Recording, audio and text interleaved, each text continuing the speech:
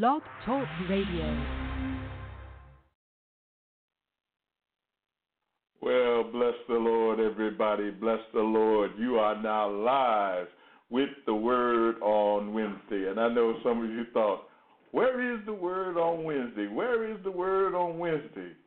Because yours truly took a vacation, and I enjoyed it. As a matter of fact, I enjoyed it so much that I had a hard time getting back in the studio. But then I thought about it, and I said, you know what you called on this earth to do but one thing, and that is preach and teach the Word of God.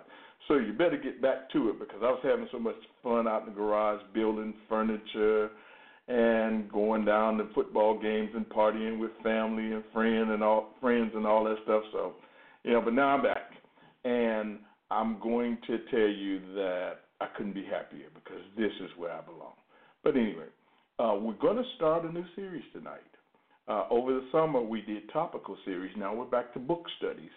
And the book that we're going to study is 1 Kings. And it's an Old Testament book. And I know that sometimes when we talk about going into the Old Testament that people get intimidated, because it can be, or it seems to be, rather complicated.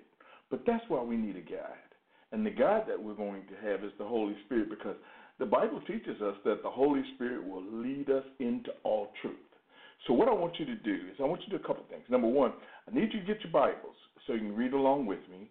Two, I need you to get a piece of paper or an index card or something, because in going through Kings, what we'll visit is a number of different kings, and to make sure that we keep things sorted out and you can see the progressions and as well as who's who, and you don't get confused. I want us to, every time we change kings, that we write it down. And another thing that you'll see is you're dealing with kings of Israel and kings of Judah.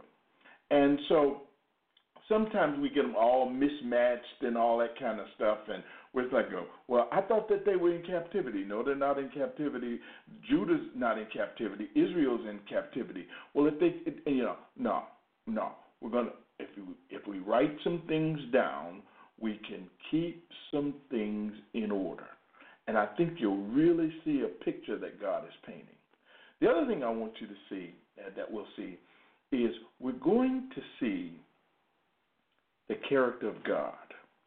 We're going to see the character of God throughout our study of 1 Kings. And I think that that's really important, that you see God's hand at work and God displaying himself, not just in his majesty, but a lot of the things that God requires from us, a lot of things that prove that we are really children of the King, are displayed in 1 Kings, the character of God. The other thing that you're going to see in 1 Kings is you're going to see that God is a God of his word. That when he says something, he means it, and good, bad, or indifferent, what he says will come to pass. And it's so important that I open up this study by saying these things, because all of these characteristics, and I'll point them out. I'll point each one of them out as we go along. But all of the characteristics of God are on display in 1 Kings. And finally, don't look at this as a history lesson, because the Word of God is alive and powerful. And what you're going to see is not a dead word, not a word that was just for the past or something that happened way back then, but instead what you're going to see is a word that is applicable to our life situations today, in general and in particular. And because the Holy Spirit is leading us, one of the things that you're going to find out is that this word is going to speak to you. It is going to speak to you, the individual. And so, with that said, let's have a word of prayer.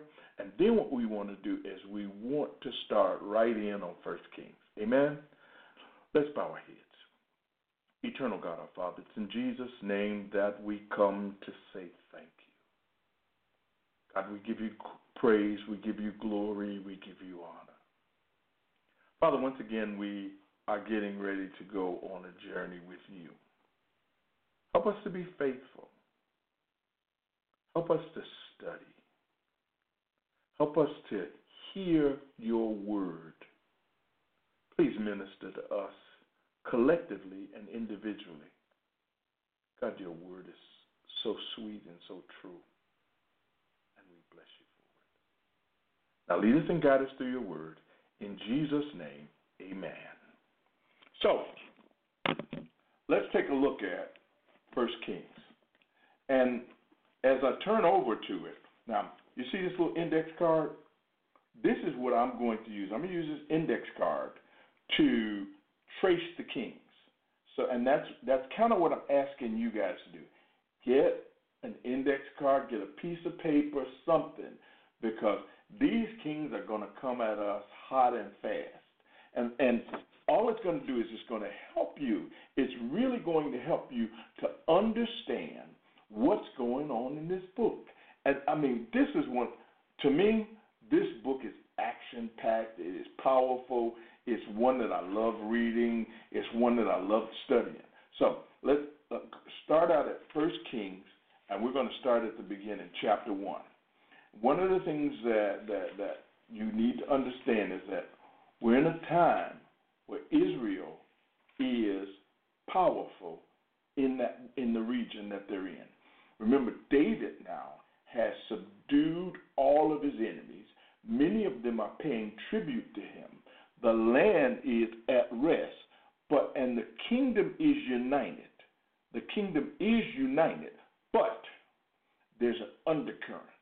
There's a constant undercurrent amongst the tribes, because remember now, Saul came from Benjamin, and when Saul, when David comes on the scene and takes over, Saul's people aren't too happy about it, because they think that the king should have came from the tribe of Benjamin, and David is not from the tribe of Benjamin.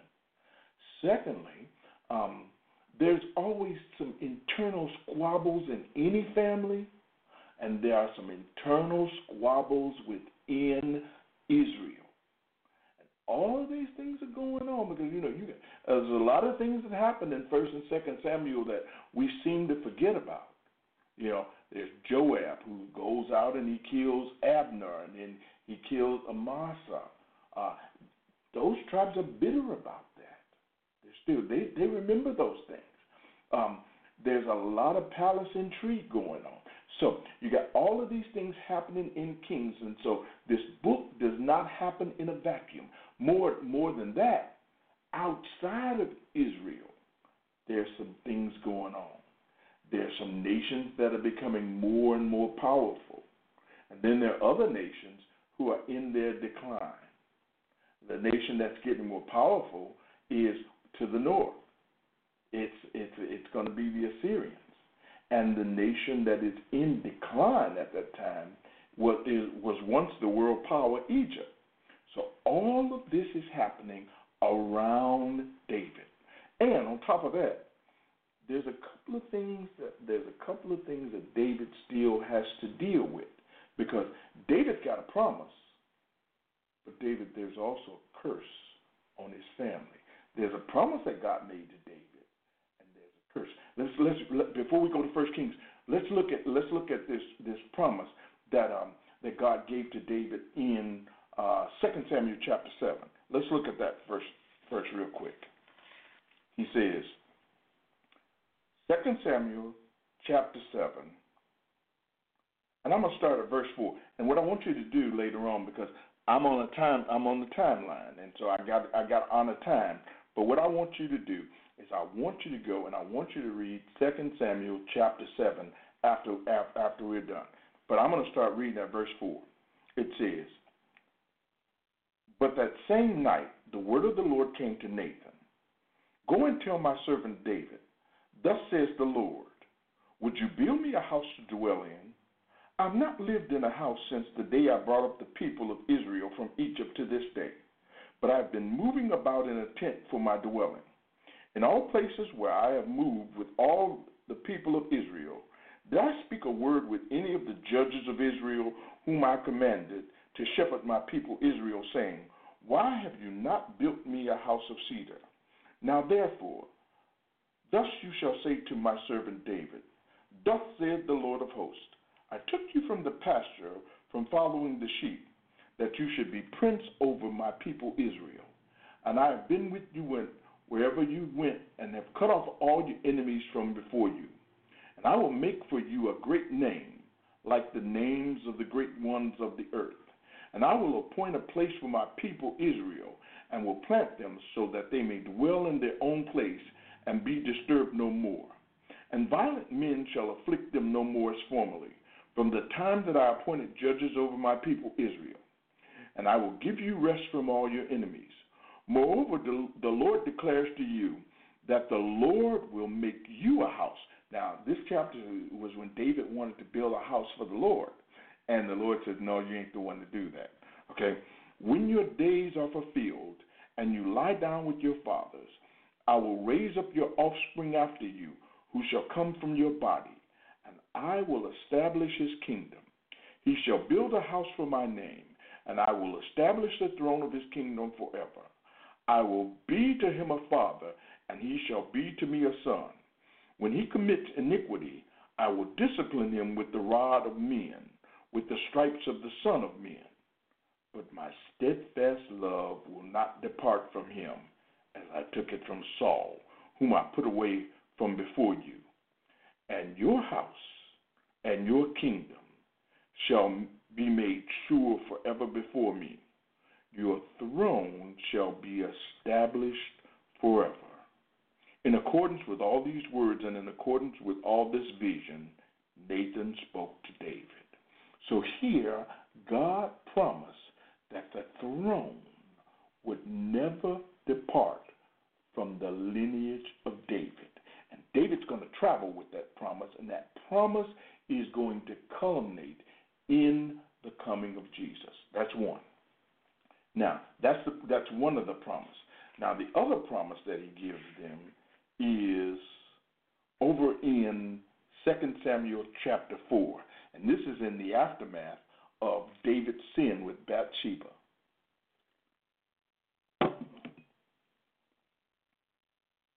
And I'll start reading it again.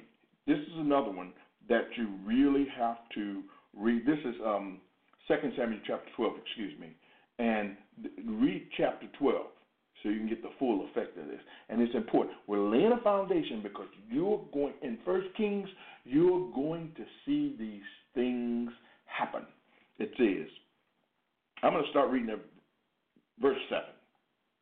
Nathan said to David, and this is 2 Samuel chapter 12, verse 7. Nathan said to David, you are the man. Thus says the Lord, the God of Israel, I anointed you king over Israel, and I delivered you out of the hand of Saul. And I gave you your master's house and your master's wives into your arms, and gave you the house of Israel and Judah. And if this were too little, I would add to you as much more. Why have you despised the word of the Lord to do what is evil in his sight? You have struck down Uriah the Hittite with the sword, and have taken his wife to be your wife, and have killed him with the sword of the Ammonites. Now therefore, the sword shall never depart from your house, because you have despised me, and have taken the wife of Uriah the Hittite to be your wife. Thus says the Lord, behold, I will raise up evil against you out of your own house, and I will take your wives before your eyes, and give them to your neighbor, and he shall lie with your wives in the sight of this son. For you did it secretly, but I will do this thing before all Israel and before the sun. David said to Nathan, I have sinned against the Lord. And Nathan said to David, the Lord also has put away your sin. You shall not die. Nevertheless, because by this deed you have utterly scorned the Lord, the child who is born to you shall die. Then Nathan went to his house. So, God's punishment to David, God's promise to David in chapter 12 is that the sword will never leave his house, that the same thing you did to Uriah is going to be done to you. You did it in secret. It's going to be done to you openly. And what if you keep reading in chapter 2, in 2 Samuel, one of the things that you'll see is that it begins. Amnon and Tamar. Absalom kills Amnon. Then Absalom dies.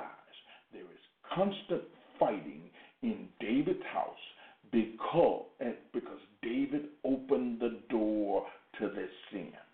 And the sin doesn't stop at David's death, but instead it continues. Just like the throne continues, the fighting within the house of David continues because of that sin. And one of the things that we can learn is this, is that when God says something, he means it. He promises us. He makes a promise to us. And when God makes a promise, his word is sure. And when we sin, even though God forgives us, the consequences often follow us throughout the rest of our days. And in some instances, that same devil that got us to sin will get our children to commit the same sin. Something we ought to think about. Now we're ready for 1 Kings. So now turn over. Now that we've kind of got a foundation, we'll go right into 1 Kings. Okay? Now, 1 Kings chapter 1, verse 1. Now King David was old and advanced in years, and although they covered him with clothes, he could not get warm. Therefore his servant said to him, let a young woman be sought for my lord the king, and let her wait on the king and be in his service.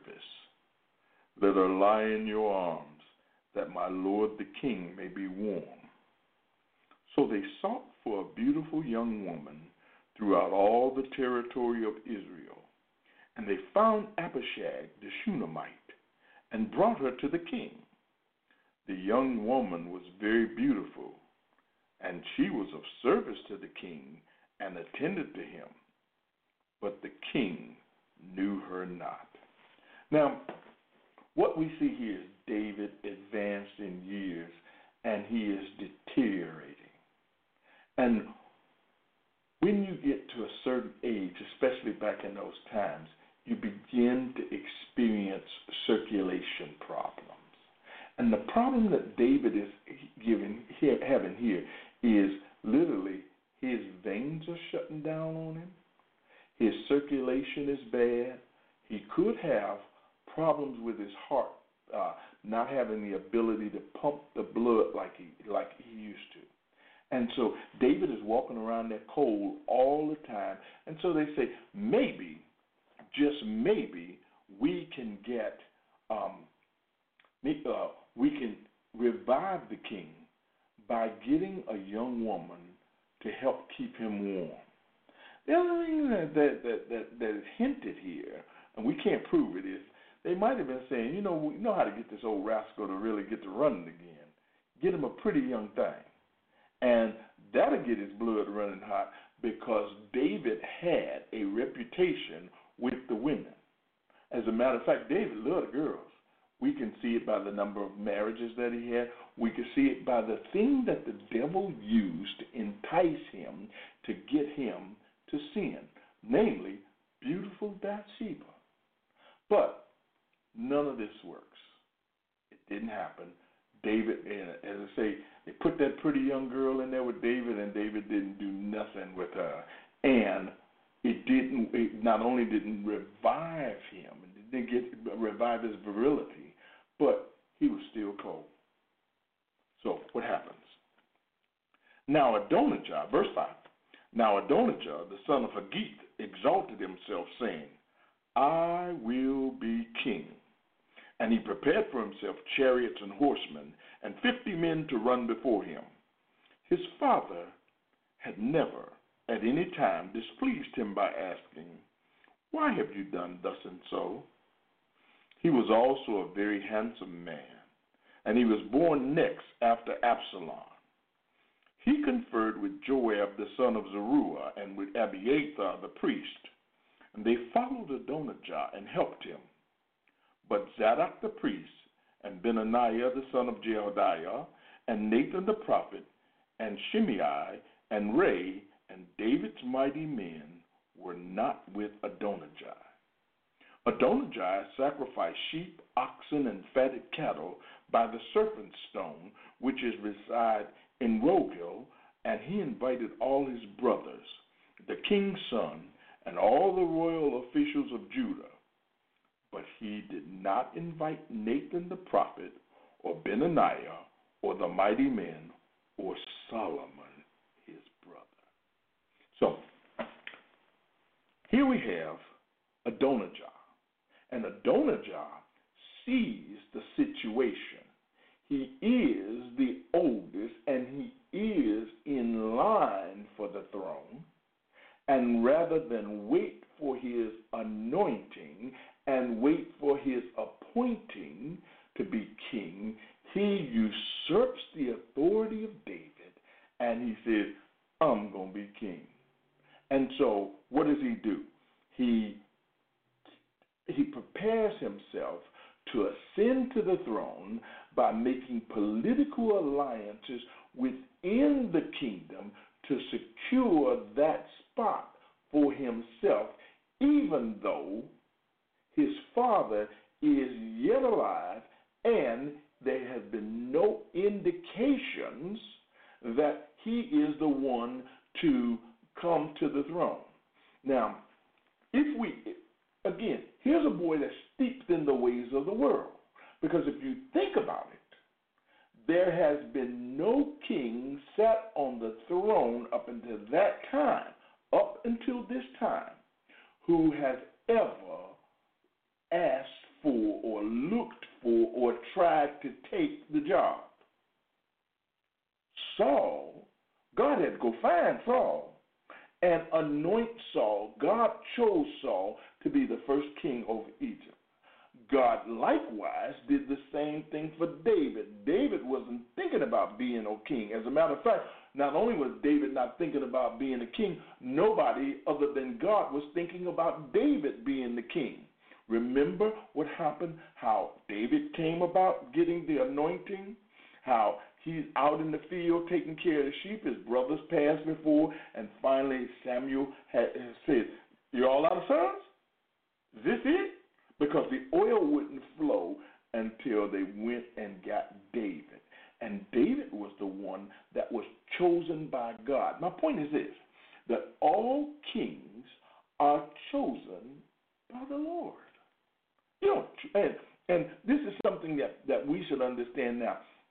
Everybody in the kingdom, not just the pastor, not just the evangelist, not just the deacons, everyone in God's kingdom has been chosen by God for the position that they are in.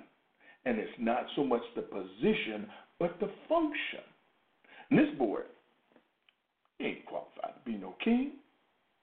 As a matter of fact, I'm going to say to you that it was David that set this boy up to fail. What do you mean? Well, we did a series over one of our topical series was about raising kids. Okay, it was called Them Kids. We did that this summer, and one of the things that we found out, the responsibility of a parent is to create an environment so the child can receive life and the child can receive the breath or the anointing of God to fulfill his purpose. And David did not do that with his children. First one, case in point, Amnon. Second point, Absalom. Now we see here is Adonijah. What does it say about him? His father, verse 6, his father had never at any time displeased him by asking, "Why have you done thus and so?"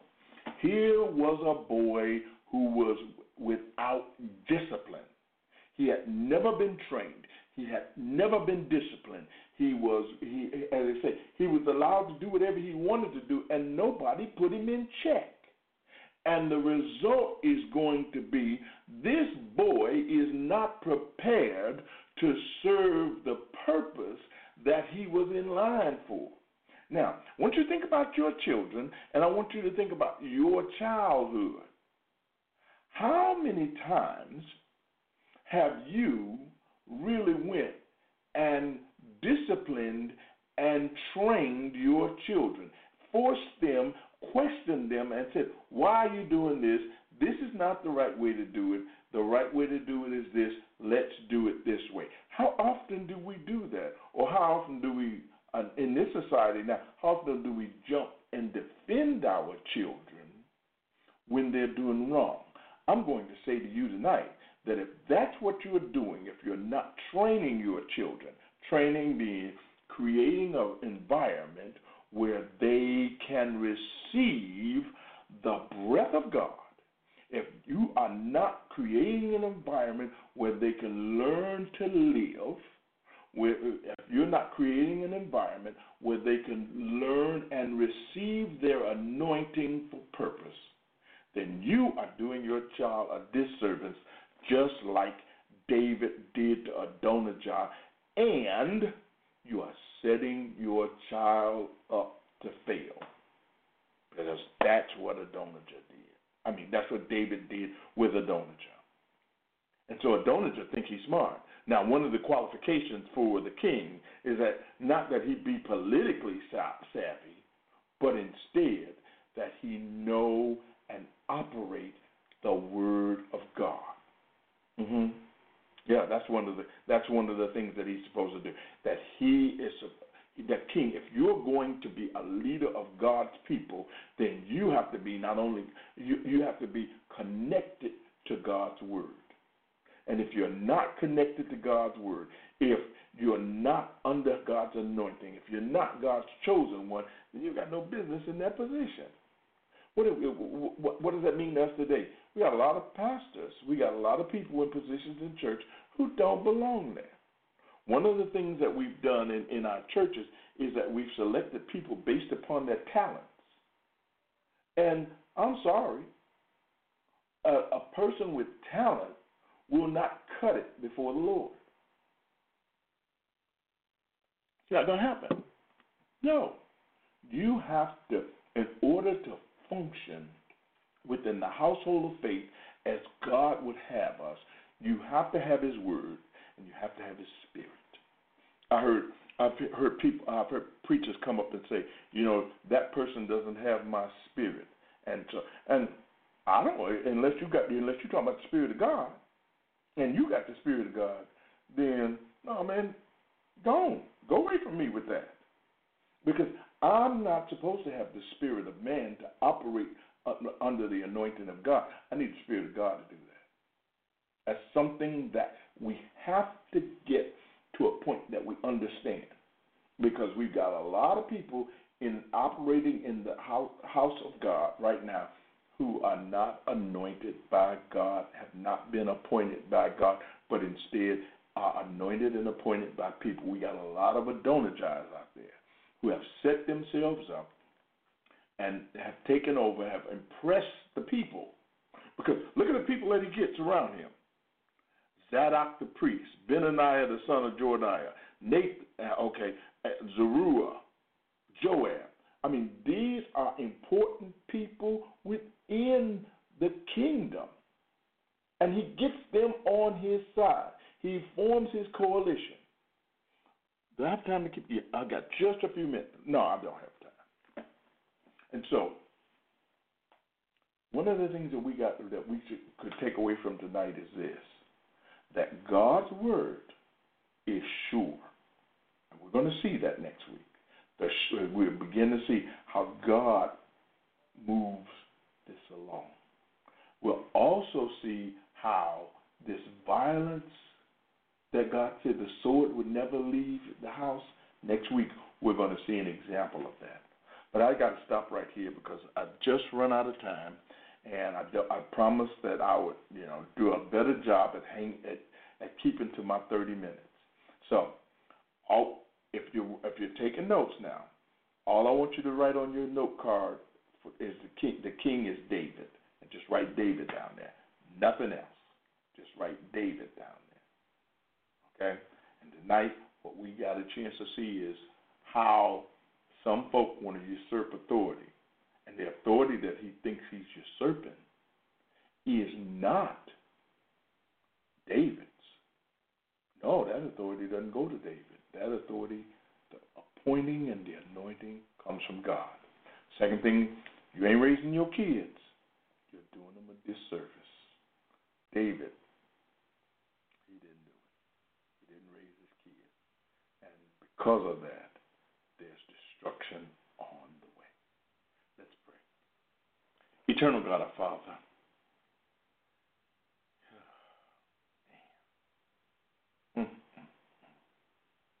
as we go through this book, we see the first warning. And the warning is this: life is not on this earth. It is not everlasting.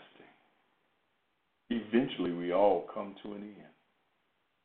And as wonderful and as great as David was, and as excellent as his ministry was to you, he was still flawed. God, but you are faithful. And you gave David a promise. And you keep your promises. Your promises are sure, oh God. And we bless you for the promises that you've given us. The promise that you would never leave us nor forsake us. God, we thank you for that. We thank you for the promise of your Holy Spirit, who would lead and guide us into all truth. Now tonight, Father, we've seen some of David's flaws. We see his son, Adonijah, getting puffed up and getting ready to take the kingdom. Father, some of us have messed up like that. Some of us have messed up in raising our children. Some of us have stepped out of line and lusted after things that you never anointed us to have. Tonight, Father, we ask that you would forgive us. Father, and then there's some of us that don't even know that we're out of order. And so we ask that you would expose us to us. We ask that if there's anything that we're doing, anything, in any way that we're out of line, we ask that you would just show us, that you would correct us, that you would lovingly discipline us, that you would create the environment that we could receive life, and then give us sense enough to hear your voice and to repent. Because, God, we know that if we confess our sins, that you are faithful and just to forgive us and cleanse us of all unrighteousness. We know that it's your will that all of us would come to repentance. And so, Father, we ask that you would do that for us tonight. Help us to walk upright before you, to live out our purpose in you. We thank you, O God. In Jesus' name, amen. Well, okay, that's it for tonight. Now, I want you next week to come prepared because we got to deal with a lot of stuff. Secondly, I want you to kind of share the Bible study with others so, they know that we're going through 1 Kings. There's a lot of folk out there that would love to participate in this study, but they just don't know what's happening. Share it with somebody. And next week, somebody remind me to tell everybody to push the share button. I always forget those kinds of things. But in any event, hey, you guys have a wonderful, wonderful evening, and we will meet you back here next week where we will pick up in chapter 1 right where we left off. Bless you. Have a wonderful evening.